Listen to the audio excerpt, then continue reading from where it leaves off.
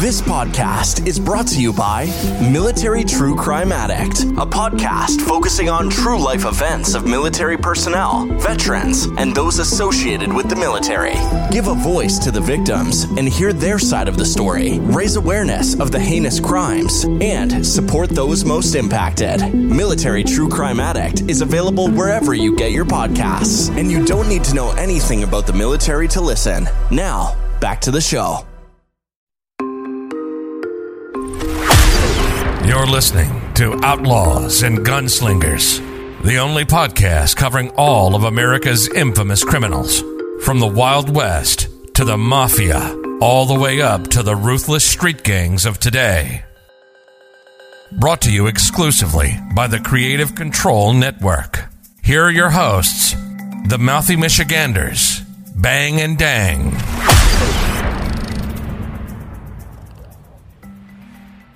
Welcome back to Outlaws and Gunslingers, and it's time. It's time. It's 30s time. It's Public Enemy time. Who was the Public Enemy? What was their names? Bresco and Public Enemy was what the fuck were their Rocco names? Rock and Rocco fucking Rock Johnny and, Grunge. Yeah. Pretty sure they're both dead now. Are they? Just like the two subjects that we're about to cover here today. Did they die the same way? Well, I certainly hope not. But we made it. 1930s / Great Depression / Public Enemy era for a minute, for the first few years of the 30s anyways. All right. And always starting out with a bang.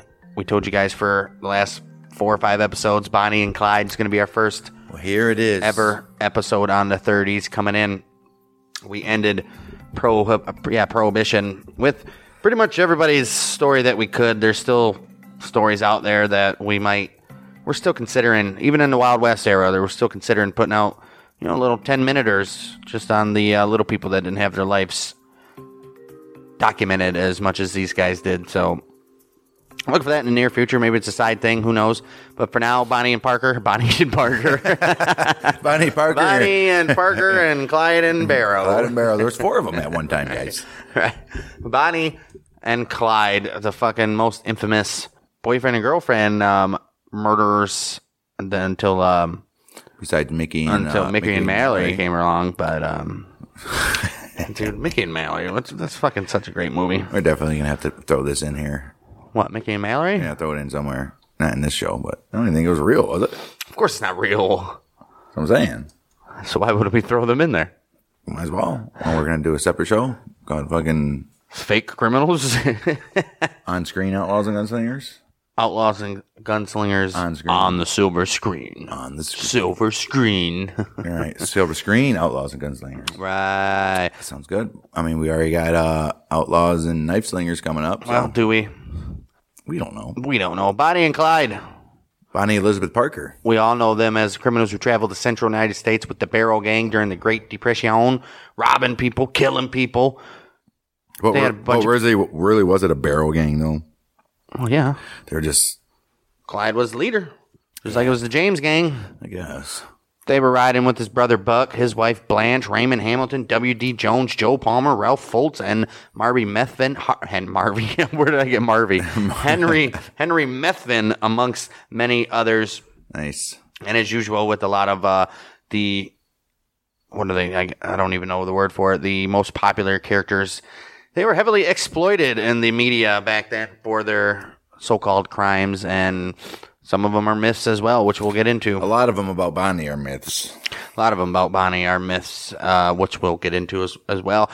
The funny thing is, we might know of them all as bank robberies, but they actually prefer to rob small stores and rural gas stations. Fuck those bank robberies. They robbed about a dozen of them, but it killed at least 9 police officers, several civilians, until that fateful day on May 23rd, 1934. We've all seen the pictures of the bullet-riddled car. Right.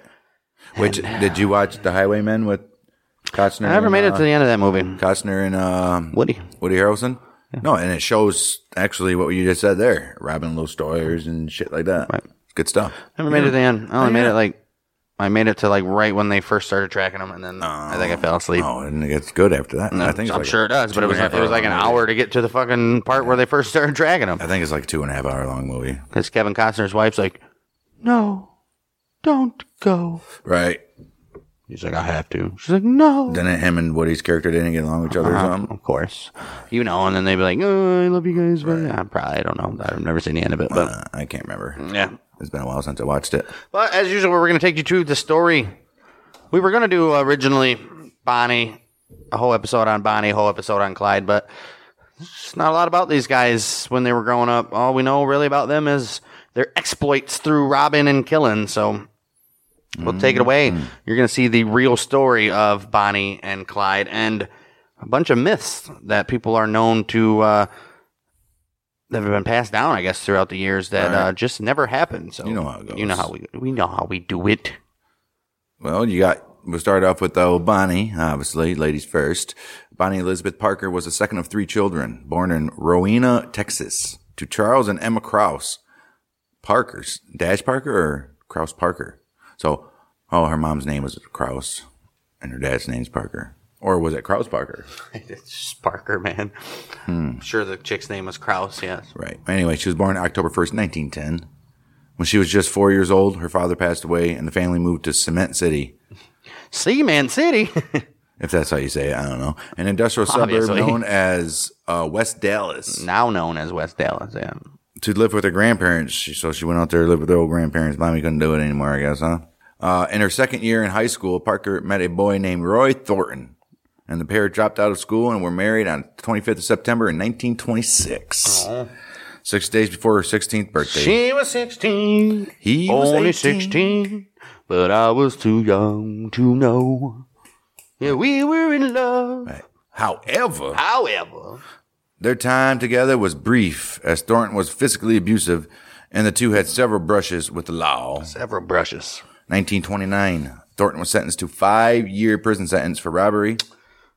And Bonnie was like, you know what? My mama told me you weren't no good. I mean, my grandmama anyway. Right. She's like, I go back to my grandma. And she did. She moved back in with grandma. She would never see Thornton ever again. Once again? Yeah. She would never see Thornton again. Or once, yes, right? I guess. But they were never divorced. Uh-oh.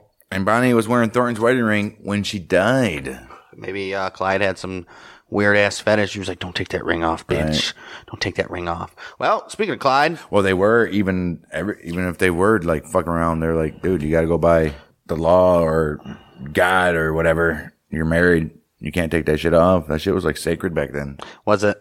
Mm-hmm. A little more. They were fucking killing people. I don't think a wedding ring fucking mattered. Yeah, but it did. I mean, I guess it did to her. But speaking of Clyde, he was named Clyde Chestnut Barrow and was born into a poor farming family near Tellico, Texas, of course, which is a town just southeast of Dallas. On March 24th, 1909, so about a year older than old Bonnie. He was the fifth of 7 children of Henry Basil Barrow and Kumi Talitha Walker. They eventually moved to West Dallas in the early 20s, at first living under their wagon. These motherfuckers were poor. Wow. Well, Clyde was first arrested in late 1926. Same year that 17 years old. She was getting married, and he's going to jail. He was going to jail after running when the police confronted him over a rental car he had failed to return on time. He was arrested again when he and his brother Marvin Buck Barrow were in possession of stolen turkeys. Oh, no. Barrow had some legitimate jobs during 1927 through 1929, but he also cracked safes, robbed stores, and stole cars at the same time. So This guy never really ever left the life of crime. Motherfucker was one of the first boosters, man. Damn, gone in 60 seconds, gone in like 3 hours and a half. Gone in 780 seconds. Right. It's going to take a while, guys. I got to crank. They're probably going to see me. I got to work the choke. And they're probably going to see me because it's so fucking smoky. Right. And then I'm going to have to kill the fucking owner because he's going to hear this shit. All right. And then probably the rest of the family because the car still ain't going to start by then. And then I got to wait another 15 minutes. It was just cranking while people are coming out of the house just fucking shooting the shit. And then I got to wait another 15 minutes for it to warm up. Good thing there ain't no phones. Right. It's going to be a while, guys. Several accounts describe Parker and Barrow's first meeting. Several accounts. The most credible states that they met on January 5th, 1930, at the home of Barrow's friend Clarence Clay at 105 Herbert Street. Clarence Clay, that guy just sounds like he was a success. Right. 105 Herbert Street in the neighborhood of West Dallas. Barrow was 20 years old. Parker was 19. Parker was out of work, staying with a female friend. She was assisting her friend recovery of a broken arm. Like, I don't think you need to really assist with a broken arm. I mean, Chicks had to do a lot back in the day, so she probably couldn't wash clothes and do anything. The clothes they had to wear. Right. No way. You need like 5 hands to put them fuckers on. Those fucking girders or whatever the fuck they're called. That's why I always fucking, when I'm watching like a Western or shit like that back in the day, and you see them about to do it to a guy and a girl, you know, right? He's like, it's going to take about fucking 15 minutes for these guys to get their clothes off. I wonder how many times by the time they got their clothes off, they was like, well. Right, like, man, I just don't feel like it anymore. This ain't a good idea. I wonder if a lot of them had like built-in flaps you could just throw down. Right. It had to have been, right? Easy access. Nudity during sex fires wasn't a thing until like the 40s, 50s. Anyhow, Barrow dropped by the girl's house while Parker was in the kitchen making hot chocolate. Okay. Both were smitten immediately. Smitten. Most historians believe that Parker joined Barrow because she had fallen in love with him. Wow. I mean, come on. I would have fucking assumed why else would you? Obviously. Idiots. Their romance was interrupted when Barrow was arrested and convicted of auto theft. Come on, Barrow. You didn't fucking learn? Well, apparently Bonnie was so smitten with him because while he was in jail, she smuggled a gun on March 11th, 1930, and he and his cellmates escaped. Whoa. However, freedom would be short-lived as they were captured a week later. This time, Barrow was sentenced to 14 years of hard labor. Oh, shit. And sent to the Eastham prison farm in How long April was he sentenced the first time? I didn't say. Oh. So he's going to... he's going to a labor camp, like they're literally fucking digging railroads and all that shit. 14 years. What an idiot. Well, while in prison, Barrow used a lead pipe to crush the skull of another inmate, a man named Ed Crowder, who had repeatedly sexually assaulted him. Whoa. This was Clyde Barrow's first killing. However, another inmate serving a life sentence took the blame for him. He's like, you know what? You're a young guy. So how do they know this guy was sexually assaulting him? I like to know that. So they asked other prisoners. He probably did it right in front of everybody. Like, what was going on? This guy kept putting his dick in his butt. Kept ramming his ass. He kept on sticking his penis in that guy's ass, and he was like, no! And he overpowered him, and he did it at least 12 times. That was the first day. Did you think back then they wouldn't tolerate that shit anyways? But you fucking deserved it. Right. Well, Barrow then convinced another teammate. I guess they would be, right? They did some teammate. Right. Barrow then convinced another inmate to use an axe to chop off 2 of Barrow's toes in order to excuse him from working hard labor in the fields, causing him to limp for the rest of his life. But Barrow could have saved his foot, and had he known that his mother was pensioning a release for him. Pensioning? Oh, petitioning, sorry. I'll get a pension. Can I set a pension for my boy gets out in 14 years? So he chopped his toes off. Not knowing that mommy was getting him out. Mommy was just fucking about to get him released. Right. Just 6 days after losing his toes, the petition was granted. Oh, no. He was paroled on the 2nd of February, 1932. Leaving prison, a changed man. Yeah, I would say 2 less toes. Right. And a wider asshole. There was one inmate, Ralph Fultz, Fults. Yes, sir. Would say he watched him change from a schoolboy to a rattlesnake. Oh, okay. Uh-oh. And his sister said, something awful sure must have happened to him in prison because he wasn't the same person when he got out. Well, after Barrow's release from prison in February 1932, he and Fultz began a series of robberies, primarily of stores and gas stations. All right. Their goal was to collect enough money and firepower to launch a raid against Eastham Prison. Jeez. Really hated them for making him chop off his own toes. Right. On April 19th, Parker and Fultz were captured in a failed hardware store burglary in Kaufman in which they intended to steal firearms. Parker was released from jail in a few months after the grand jury failed to indict her. Fultz was tried, convicted, and served time. He never rejoined the gang. Okay. Look at Bonnie getting in there robbing some fucking stores. Where the fuck was Clyde? 30th of April, Barrow was the getaway driver in a robbery in Hillsborough, during which store owner J.N. Busher was shot and moited. Doesn't say who moited the guy, but Busher's wife identified Barrow from police photographs as one of the shooters. Well, I thought he was the getaway guy, although he had stayed inside the car. Right. Parker wrote poetry to pass the time in jail. This is while Bonnie's in jail. Oh, Bonnie's in jail. Right. Well, Bonnie's in jail. She's writing poetry, which a lot of it would be discovered and it would published after she died. She reunited with Barrow within a few weeks of her release from the Kaufman County Jail. Yes, sir. Well, then on August 5th, Barrow, Raymond Hamilton, and Ross Dyer were drinking moonshine at a country dance in Stringtown, Oklahoma, when Sheriff C.G. Maxwell and Deputy Eugene C. Moore approached them in the parking lot. They had a parking lot? I guess Why would they approach them, though? Barrow and Hamilton opened fire, killing Moore and gravely wounding Maxwell. Moore was the first law officer that Barrow and his gang had killed. They eventually murdered 9 altogether. We said that. On October 11th, they allegedly killed Howard Hall at a store during a robbery in Sherman, Texas, though some historians consider this unlikely. Right. It's probably not in the area at the time. But why is that even in here? Right. The FBI. You may ask. Right. I don't know. Right. And the FBI, well, then called just the Bureau of Investigation. The FBI became interested in Bonnie and Clyde in December of 1932 through a singular bit of evidence. So all they had was this one little piece of evidence, and it was a bit. It was a Ford automobile, which had been stolen in Pawhuska, Oklahoma. It was found abandoned near Jackson, Michigan in September of that very year. I don't know about Bonnie and Clyde being in Michigan, though. Oh, they were. At Pawhuska, it was learned another Ford car had been abandoned there, which had been stolen in Illinois. Well, a search of this car revealed it had been occupied by a man and a woman, indicated by abandoned articles in the car.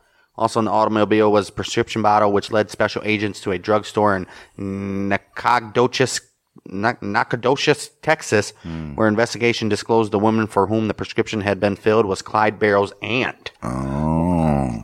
Further investigation revealed that the woman who obtained the prescription had been visited recently by Clyde, Bonnie, and Clyde's brother L.C. Barrow. It was also learned that these 3 were driving a Ford car identified as the one stolen in Illinois. It was further shown that L.C. Barrow had secured the empty prescription bottle from a son of the woman who had originally obtained it. The FBI was now on the hunt for Bonnie and Clyde after all that. So like one little prescription bottle, they were pretty careless leaving fucking shit in the car unless they had to just get up and go. Probably had to. Or just careless, I think. Yeah. That's what I think it is. W.D. Jones had been a friend of Barrow's family since childhood. He joined Parker and Barrow on Christmas Eve in 1932 at the young age of 16. Clyde came in and was like, honey, I got a Christmas present for you. She's like, oh my gosh, what is it? He's like, a new gang member. She's like, I fucking love it. She's like, yay. I fucking love it. I'll write a poem. Right. And the 3 left Dallas that very night. The very next day, which was Christmas Day, 1932, Jones and Barrow murdered Doyle Johnson, a young family man, while stealing his car in Temple. Poor guy. Poor Doyle Johnson. Barrow killed Tarrant County Deputy Malcolm Davis on the 6th of January, 1933, when he, Bonnie, and Jones wandered into a police trap set for another criminal. The gang had murdered 5 people since April of that year, so that was just a couple months. No, since April of 32. Oh, the year before. So that, just under a year. Under a year, 5 people. I mean, it's pretty not as big of a body count, but it's 5 people in under a year. Right, pretty decent. Yeah, that's 1 every 2 months. That's pretty. That's called serial killers. Yeah, and they're just like pointless murders. All right. On March 22nd, 1933, Clyde's brother Buck was granted a full pardon and released from prison. Oh, nice for Buck. He and his wife Blanche set up housekeeping with Bonnie, Clyde, and Jones in a temporary hideout at 3347. 3347 and a half Rundown Avenue. At 3347 and a half Oak Ridge Drive in Joplin, Missouri. Duplex then, huh? I would assume so. According to family sources, Buck and Blanche were there to visit. They attempted to persuade Clyde to surrender to law enforcement. The group ran loud, alcohol-fueled card games late into the night into the quiet neighborhood, and Blanche recalled that they bought a case of beer a day. That's it. Like that? The men came and went noisily at all hours, and Clyde accidentally fired a bar, which is a gun, in the apartment while cleaning it. No neighbors went to the house, but one reported suspicions to the Joplin Police Department. Yeah, about the old pill bottle being left in the car. Sounds like they're pretty fucking reckless. They just don't give a fuck. Right. I mean, I'm getting that. They're kids, 20 years old. Not even, yeah. 21 years old, right. Fucking partying and just whatever, dude. And they haven't learned because they've been doing it for the past, 4 years. Right. Well, 2. Since they're young. At least 17. Yeah. 17, since 16. 17 was first arrest. And they just haven't grew up. Even getting fucking busted 100 million times. Well, sounds like a certain guy I know. Right. The police assembled a 5-man force in 2 cars on the 13th of April to confront what they suspected were bootleggers living in the garage apartment. Okay. The Barrow brothers and Jones opened fire, killing Detective Harry L. McGinnis outright and fatally wounding Constable J.W. Harryman. Parker opened fire with a bar. What is it with everybody back in these days using their initials and nobody says their real name? Right. J.W. Harryman. Like, can I be, what the fuck is the full term for a bar? It's like a sawed-off shotgun or something like that, isn't it? It's a Browning automatic rifle. Oh, okay. Found an automatic rifle, his family automatic rifles and machine guns. So he had the machine gun. Oh, yeah, it's basically, yeah. Yes, sir. Nice. Good stuff. Fucking up shit. Oh, it's basically a 30-06. Yeah. Nice. Okay, where we at here? Parker opened fire with a bar gun as the others fled, forcing Highway Patrol Sergeant J.B. Kaler. GB. Right. Oh, G.B. Kaler to duck behind a large oak tree. Well, yeah, that'll save him. So his name is probably George Buchanan. George Barry or something. Right. Well, the 30 caliber bullets from the bar struck the tree and forced wood splinters into the sergeant's face. Parker got in the car with the others, and they pulled in Blanche from the street where she was pursuing her dog, Snowball. Stupid bitch. The surviving officers later testified that they had fired only 14 rounds in the conflict. One hit Jones on the side, one struck Clyde, but was deflected by a suit coat button, and one grazed Buck after ricocheting off a wall. These guys are running around fucking wounded. At least the WD is. Well, the group escaped the police in Joplin, but left behind most of their possessions at the apartment, including Buck's parole papers. 3 weeks old this was.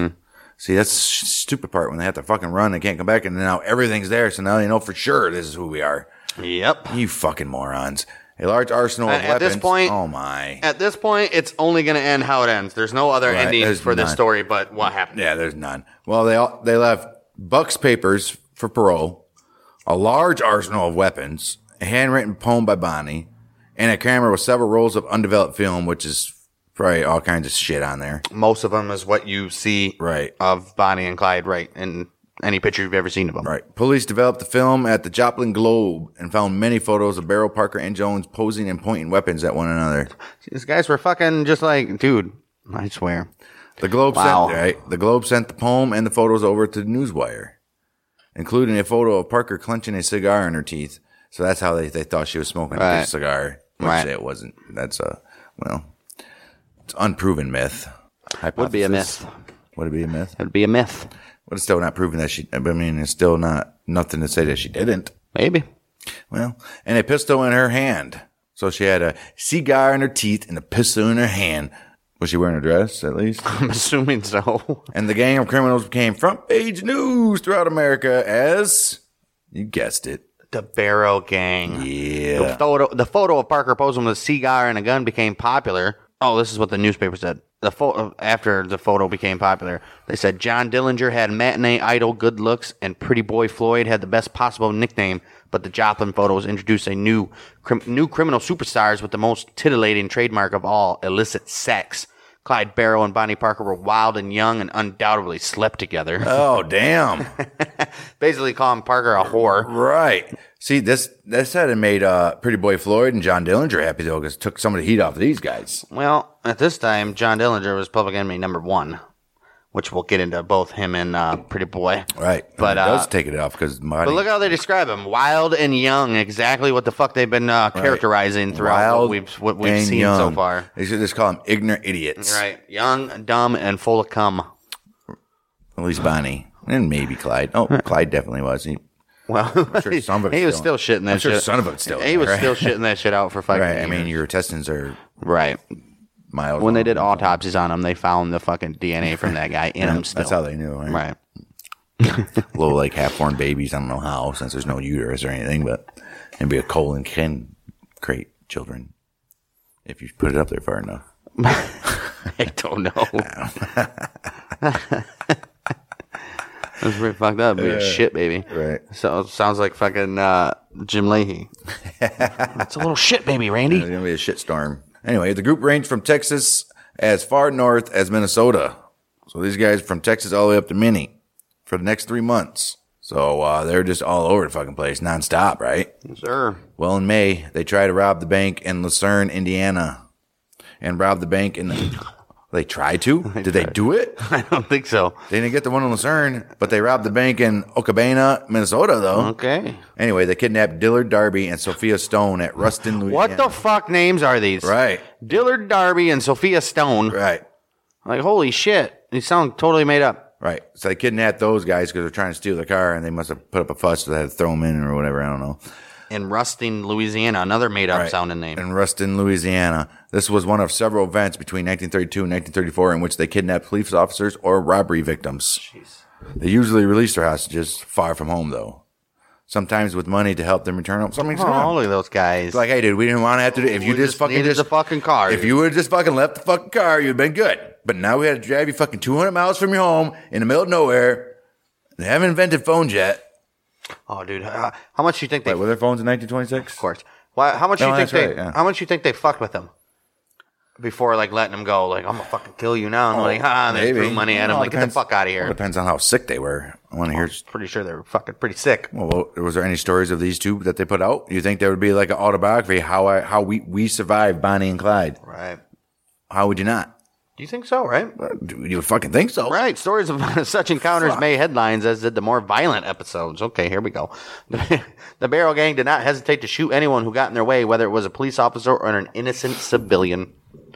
Other members of the Barrel Gang who committed murder included Hamilton, Jones, Buck, and Henry Methvin. So if they're known not to, to shoot anybody that's in their way, no matter what, so why did they take hostages when they did? If they're willing to take out somebody that's in their way, dude, they're young and fucking wild. They're probably like, oh, let's get this fucking guy. And who knows if they raped the chick and did what to the guy? Very who true. Fucking knows? Who knows? That is very true. Well, eventually, the cold-bloodedness of their murders is what opened up the public's eyes to the reality of their crimes and eventually led to their very bloody end. The photos entertained the public for a bit of a time, but the gang was desperate and discontented. Is that how you say it? Discontented? Yeah, man. That's a stupid word. Content. They're discontented. I get it, but that's a dumb word. But they're discontented. Right. As described by Blanche in her account written while in prison in the late 1930s. With their new notoriety, their daily lives became more difficult, obviously, as they tried to evade discovery. Yeah, I mean, when you got a fucking crime scene through the middle of America, it's a little hard to just run around, you know? I mean, at first, they could hide their faces or they didn't let anybody survive to say what they look like. And then they're leaving shit behind. Right. And they're idiots. Idiots. Restaurants, motels became less secure. They resorted to campfire cooking and bathing in cold streams. The unrelieved, round-the-clock proximity of 5 people in one car gave rise to vicious bickering. Right. Turning on each other. That's the thing that people, they're sitting in a fucking hot-ass car for hours on end, 3 in the backseat, elbow to elbow. And then in the 20s and 30s. Right. With their cars are very tiny anyway. You can maybe fit 2 in the backseat comfortably. Yeah. Maybe. Anyhow. Jones was the driver when he and Barrow stole a car belonging to Darby in late April. So they wanted another car. They're like, fuck this shit. We need 2 cars. And he used that car to leave the others. No, he's like, fuck this shit. Well, the car that they stole from funny. The Darby guy and Dillard Darby and Sophia Stone, that's the car that they're talking about. And then he eventually used that to fucking just leave. He was like, fuck you guys, dude. Fuck you guys. I'm getting away from this fucking fucked up gang. Right. They had the other car, and he decided to take this one. Yeah, I get it. Then he left. Right. He left. He got that car, and he was like, fuck this. I need to go. And he left for what? What month were they in? April. He left for 2 months. A couple months. Well, came back on June 8th. Barrow failed to see a warning sign at a bridge under construction on June 10th. Oh, no. While driving with Jones and Parker. Now Jones comes back and this shit happens. Right. Instantly. While driving with Jones and Parker near Wellington, Texas, and the car flipped into a ravine. Sources disagree on whether there was a gasoline fire or if Parker was doused with acid from the car's battery under the floorboards. Ooh. But she sustained third-degree burns to her right leg so severe that the muscles contracted and caused the leg to draw up. Oh, no. Jones observed, she'd been burned so bad none of us thought she was going to live. The hide on her right leg was gone from her hip down to her ankle. I could see the bone at places. Damn. She got that shit burnt. That sounds like an acid burn. That don't sound like a fucking yeah. And fire. these words that this Jones guy wrote down later in his life or something, obviously since they're in quotation marks. So, right, that's his quote. So I'd like to read his autobiography. Right, or whatever he has. I'm sure that if they have that, they have more. Could have been a statement to the popos. I doubt they talked to the cops. Dude, he got caught. Parker could hardly walk. Hardly. You think? Hardly. She shouldn't even be able to stand up. She either hopped on her good leg or was carried by Barrow. No. Oh, when it first happened, that's what you're saying? Okay. Damn. This bitch is strong. I'm sure she was carried by Barrow. I bet she wasn't that good looking either. Oh, there's a couple pictures of her. Decent. I think I remember, but I really... Okay. Oh, yeah, I do know. Yeah. Everyone has faced the problem. What gift to choose? What to give yourself when you sit at home? What to give your friend? or parents, what to give your wife or husband, what to give your children or colleague at work. Well, Unidragon and their wooden puzzles has this problem solved. Why do people love Unidragon puzzles? Well, each puzzle piece has its own unique shape. It's interesting for adults and children. Each puzzle is packed in a premium wooden gift box, so no flimsy cardboard tearing, the edges fall apart. You know how it goes. New puzzles are released every month, and they have an incredibly colorful design. You will not regret checking this product out. Not only is it an excellent and unique gift for others, but it can be a gift for yourself. There's no better gift than one for yourself, right? They're perfect for a nice, relaxing afternoon, and figuring out the puzzle will help keep your mind sharp. So you can go to unidragon.com and use the code OUTLAWS for 10% off your order. They got pretty cool looking wolf. The animal ones are pretty sweet. They got a wolf one, a fox one, a lion one. And the best thing about these ones that I really like is every shape of the puzzle is a shape of a different animal. So you're kind of figuring that out. It's not just boring little puzzle pieces that you got to try to fit together, and they're made of nice sturdy wood. They also have ones you can get a big map of the world and hang it on your wall, a big wooden one, and pin out your destinations you want to go. They got everything that anybody could ever want for a puzzle, anything that you would ever need. So it wouldn't be too hard to find a puzzle for somebody you love, or even for yourself for those rainy days. So head on over to unidragon.com for the most unique, creative, and challenging puzzles out there, and use the code OUTLAWS and let them know we sent you and get that 10% discount.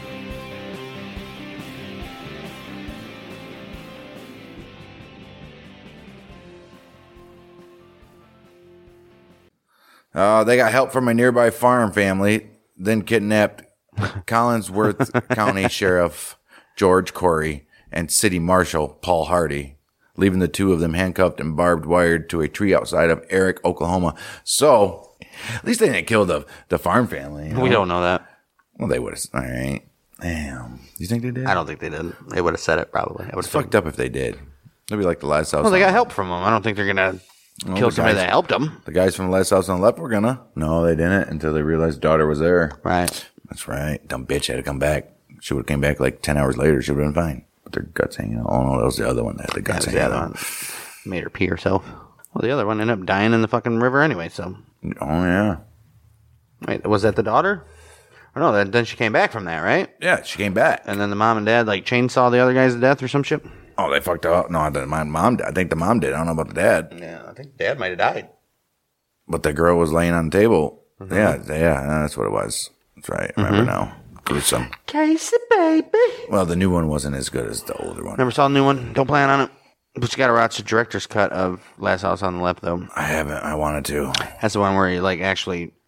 They show more gruesome shit in the woods. They spend, like, woods. 5 minutes pulling the intestines out of the fucking one chick. Yeah. Wait, they show all that? Fuck yeah, dude. He's, like, pulling it out of her. Yeah, they didn't put none. They put a little bit of that in the new one. The three rendezvoused with Buck and Blanche and hid in a tourist court near Fort Smith, Arkansas, so Parker could get with their burns, man. Do you want to try? Do you want to try the Southern accent? She has to get with burns. She has to get right with her burns. She got to get with her burns. Anyway, yeah, that's what he did. And there's old Parker's burns.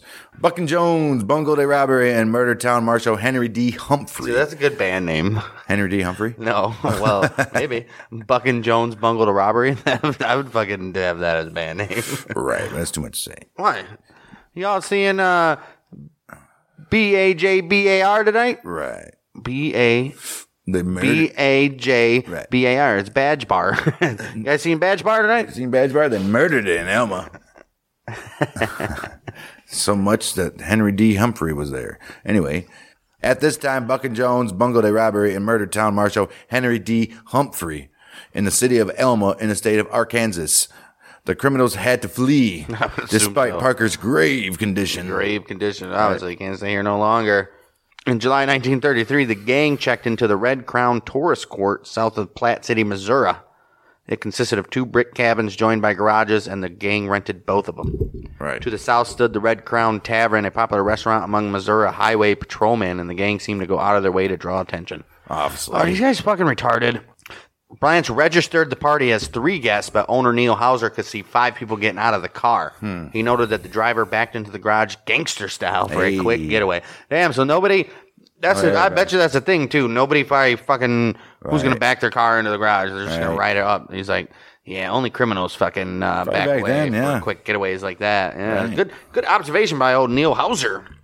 It's great. Well, Blanche paid for their cabins with coins rather than bills, and did the same later when buying 5 dinners and 5 beers. The next day, Hauser noticed that his guests had taped newspapers over the windows. Blanche once again paid for 5 meals with coins. What the fuck are these guys doing? Her outfit of Jodhpur riding breeches also attracted attention. What is Jodhpur? It's probably fucking. It's the riding breeches for horse riding and stuff, or car riding or something. They were not typical attire for women in the area So these guys are out of towners. They're backing their cars in. They're paying with coins, right? Not a lot of people paying coins in 1930 something.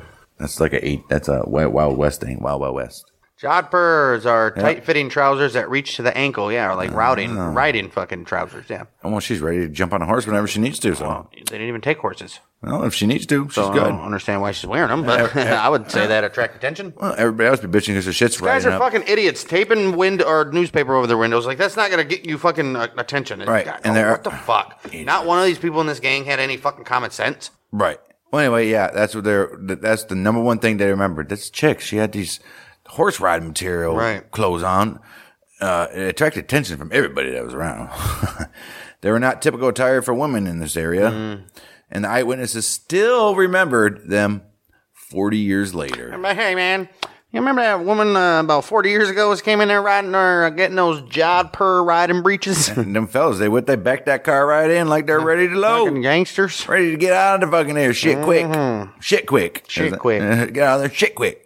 Hauser told Captain William Baxter of the Highway Patrol, a patron of his restaurant, he was like, guys, hey, buddy. Let me tell you about this group that just came in. There's some weird motherfuckers that just pulled up in my shit. They're fucking newspapers over the windows. Fucking nuts. This bitch is wearing horses. Horses. This bitch is wearing horses' shoes and. Like, what the hell? This bitch is wearing horses. All you hear is clink, clink, clink, clink. Poor little tink, tink. All right. Bitch is wearing horses' clothing, and we haven't seen a horse in 20 years. Right. Like, I thought those things were dead. Well, Barrow and Jones went into town to purchase bandages, crackers, cheese, and atropine sulfate to treat Parker's leg. I mean, if there's 3 things you got to have is bandages, crackers, and cheese. Right. And atropine sulfate to treat burns. That's a bonus. The druggist contacted Sheriff Holt. How often do they have burns? Probably a lot.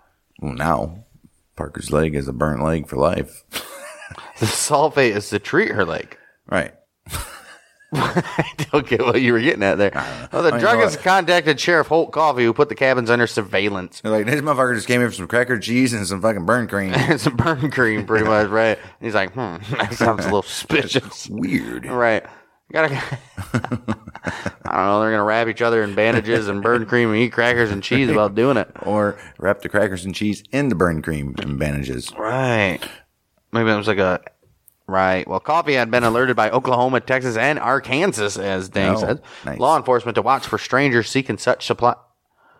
Wow, they want to say who is buying this shit and where. Right. Nice. The sheriff contacted Captain Baxter, who called for reinforcements from Kansas City, including an armored car. Oh, shit. Armored car. Oh, shit. Shit's about to get real here. Sheriff Coffee led a group of officers towards the cabins at 11 p.m. armed with Tommy guns, baby. Here's the Tommy guns. They're like, Bonnie and Clyde, say hello to my little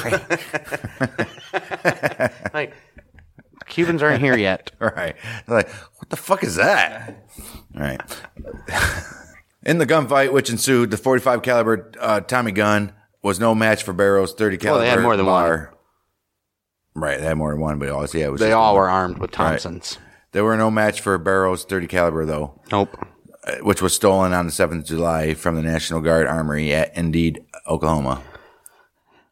Apparently, there's no story on that. Right. These guys just pulled off a fucking gun robbery at the National Guard Armory. Right. That's fucking nuts. July 7th, and where are we at here? That was a while ago. He said he had this gun long. This is in July of 1933 that they're here. In the beginning of the show, they said he had this gun. Right. Maybe it was a different one, though. Because they left around. He left. Maybe. Remember, they said that in that one place, they left a bunch of weapons. Well, the gang escaped when a bullet short-circuited the horn on the armored car, and the police officers mistook it for a ceasefire signal. Oh, no. They did Talk not, about fucking luck. They did not pursue their retreating Barrow vehicle. Fucking talk about luck. They watched these guys get in the vehicle and drive away, and they're like, what do we do? Like, well, the horn's going on. A random... The horn's going on the armored car, so... A random fucking bullet hits a fucking horn, and everybody's like, oh, that means ceasefire. So is this a real...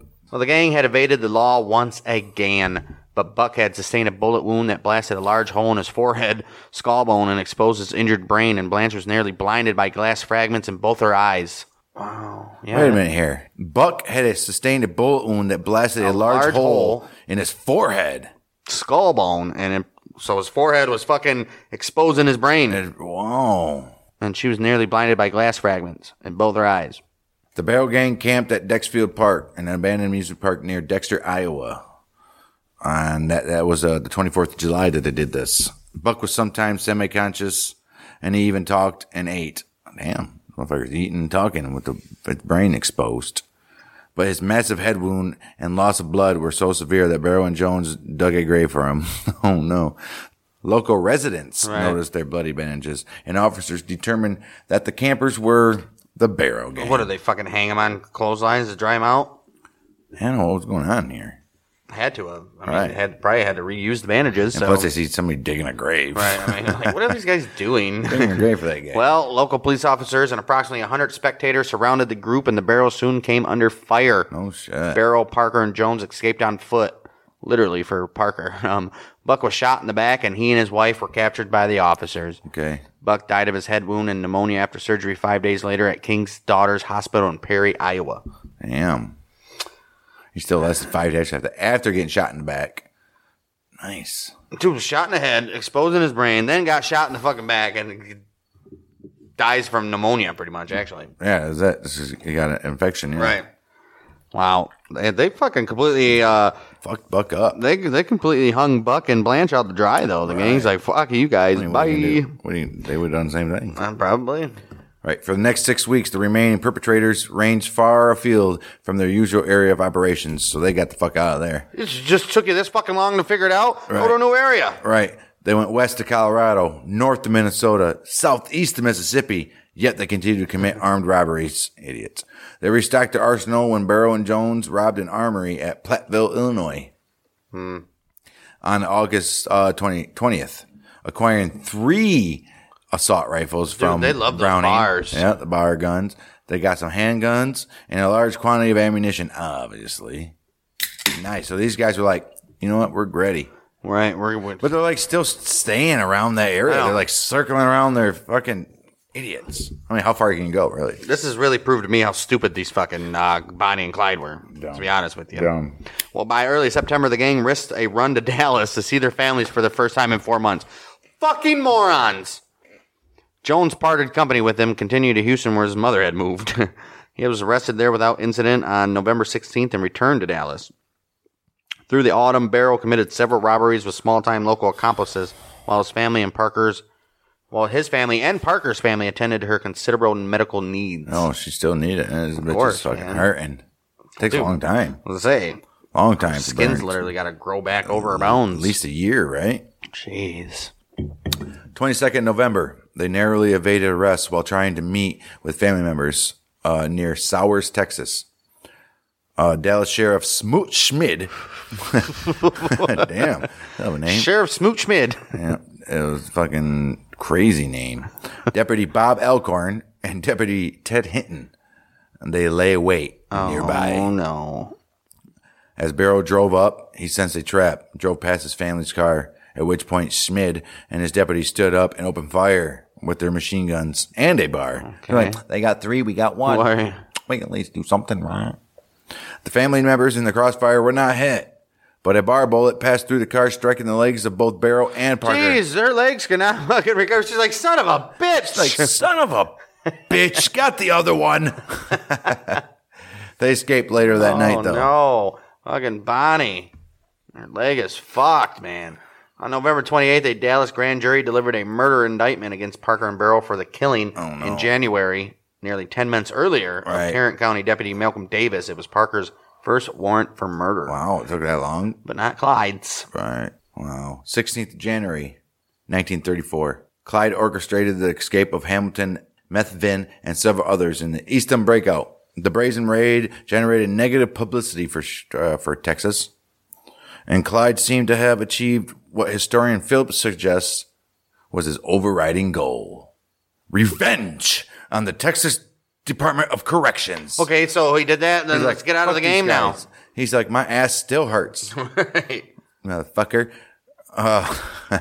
The Barrow Gang member Joe Palmer shot Major Joe Crowson during his escape, and Crowson died a few days later in this very hospital. These guys are just murdering everybody. Well, this attack attracted the full power of the Texas and federal government to the manhunt for Barrow and Parker. Right. As Crowson struggled for life, prison chief Lee Simmons reportedly promised him that all persons involved in the breakout would be hunted down and moited.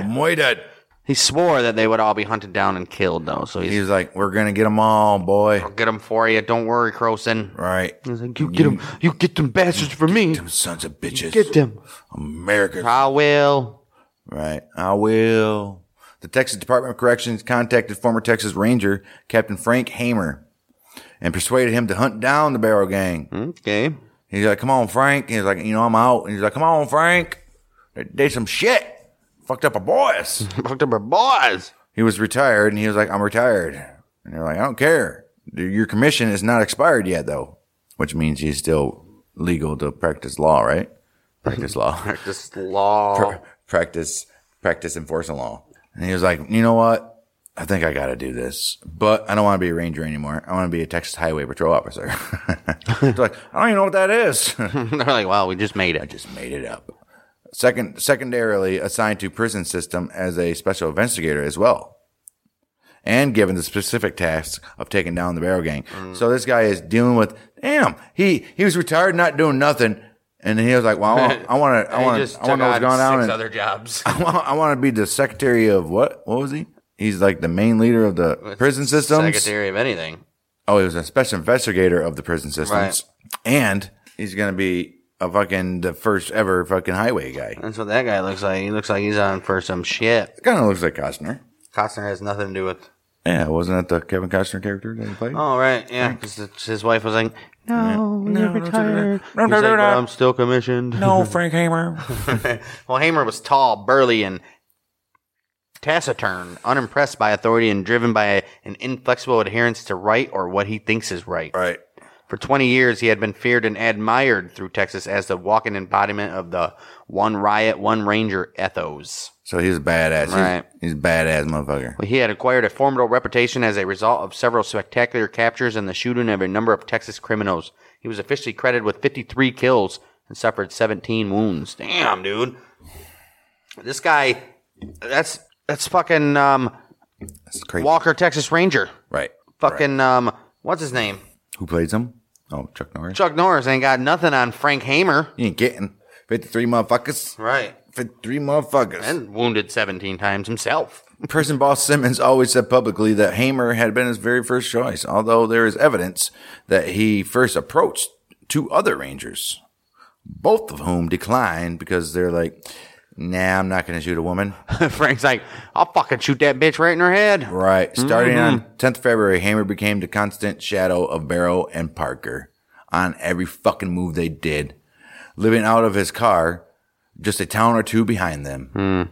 3 of Hamer's 4 brothers were also Texas Rangers. Brother Harrison was the best shot of the 4, but Frank was considered the most tenacious. He was tenacious Frank. Barrow and Methvin killed Highway Patrolman H.D. Murphy and Edward Bryant Wheeler on Easter Sunday of April 1st, 1934 at the intersection of Route 114 and Dove Road near Grapevine, Texas, which is now called South Lake, Texas. Right.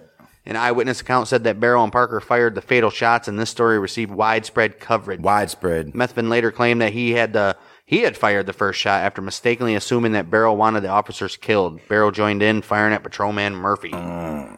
That's probably what happened. Yeah, most likely. All right. During the spring season, the Grapevine killings were recounted in exaggerated detail. I heard it about Grapevine. It was very exaggerated in detail. But all these motherfuckers got killed. Right. And it affected, it affected the public perception of what was going on. All 4 Dallas daily papers seized on the story told by the eyewitnesses. A farmer who claimed to have seen Parker laugh at the way that Murphy's head bounced like a rubber ball on the ground as she shot him. The story, right. You see that? I remember her laughing, saying, his head just bounced off like a rubber ball when it bounced on the ground. Give me that scar. It didn't bounce down the road. You never know. When it hit the ground, it was probably like, you know. And rubber ball. Wouldn't that be crazy if his head actually did that? It was like, right. Anyhow, the stories claim that police found a cigar butt with tiny teeth marks on it. Tiny teeth marks on it. Supposedly those of Bonnie. Well, several days later, Murphy's fiancée wore her intended wedding dress to his funeral, attracting photos and newspaper coverage. The eyewitnesses, look at her. Right. The eyewitnesses' ever-changing story was soon discredited, but the massive negative publicity increased the public clamor for the extermination of Bonnie and Clyde and his gang. Whoever they were. Yeah, the public's like, dude, fuck these guys. Look how sad it is. Right. That Murphy's fiance wore her wedding dress. Right. Her would-be wedding dress to his funeral. I mean, come on. This way to tug on the old heartstrings of Americans, huh? Well, the outcry galvanized the authorities into action, and Highway Patrol boss L.G. Fairs offered a reward of $1,000 for the dead bodies of the Grapevine Slayers. He didn't even say dead or alive. That's why he only offered $1,000. You bring them here dead. Not their capture, just the bodies. Right. Texas Governor Ma Ferguson added another reward of $500 for each of the 2 killers, which meant that for the first time there was a specific price on Bonnie's head, since she was so widely believed to have shot H.D. Murphy. So now they're fucked. Now there's actually money. Yeah. Now there's actually money on your head. There's people looking for her, not just the police. Public hostility increased 5 days later. When these guys just don't learn. Right, when Clyde and Methvin murdered 60-year-old Constable William, his name was Campbell. Constable Cal Campbell, a widower and a father. They just had to add that in there, huh? Right, and they murdered him near Commerce, Oklahoma. Then they also kidnapped Commerce Police Chief Percy Boyd. They crossed the state line into Kansas, and then let him go. Give him a clean shirt, a couple bucks, and a request from Parker to tell the world that she did not smoke cigars. You tell the motherfuckers that I do not smoke cigars. That's so nasty. I did smoke cigarettes, though. So nasty. Her legs were so fucking burned up. It's like she put cigars out for all of her life. Right, that's her ashtray. Right. Boyd identified both Bonnie and Clyde to the authorities, but he never, ever learned Methvin's name. Okay, well, the resultant arrest warrant for the Campbell murder specified Clyde Barrow, Bonnie Parker, and John Doe. Historian Knight writes, for the first time, Bonnie was seen as a killer, actually pulling the trigger, just like Clyde. Whatever chance she had for clemency had just been reduced. The Dallas Journal ran a cartoon on its editorial page showing an empty electric chair with a sign on it saying reserved, adding the words, Clyde and Bonnie. You know what I think happened here? I think in the beginning, Bonnie was just along for the fucking ride. She was in love with fucking Clyde, and she was demented herself, but not as much as Clyde. And then she got fucked up with the leg. So now she's not a woman anymore, basically, you know. I guarantee that's how it was. Look at me, Clyde. You don't want this. He's like, that's all right, babe. I'll give him something at the bar tonight, but I will take care of you forever. No, but and then after a while, she's like, fuck this shit, and she got gruesome. I think she murdered out of hand like they thought, but she didn't smoke no cigars. She wanted the world to know that. Right. I don't smoke cigars, but I do murder. But I do think that when she got that leg injury with her leg almost burnt off, that then she was like, no, fuck this shit. We're going down. Everybody wants it. I can see that, like... Right. I think in the beginning, though, she was affecting her. She's probably like, right. Look at me. What the fuck? I might as well. Plus, I mean, they just had to escape from the cops 7 different times. Right. She already got that shit happen. Got shot. Her went fucking to prison. buck died.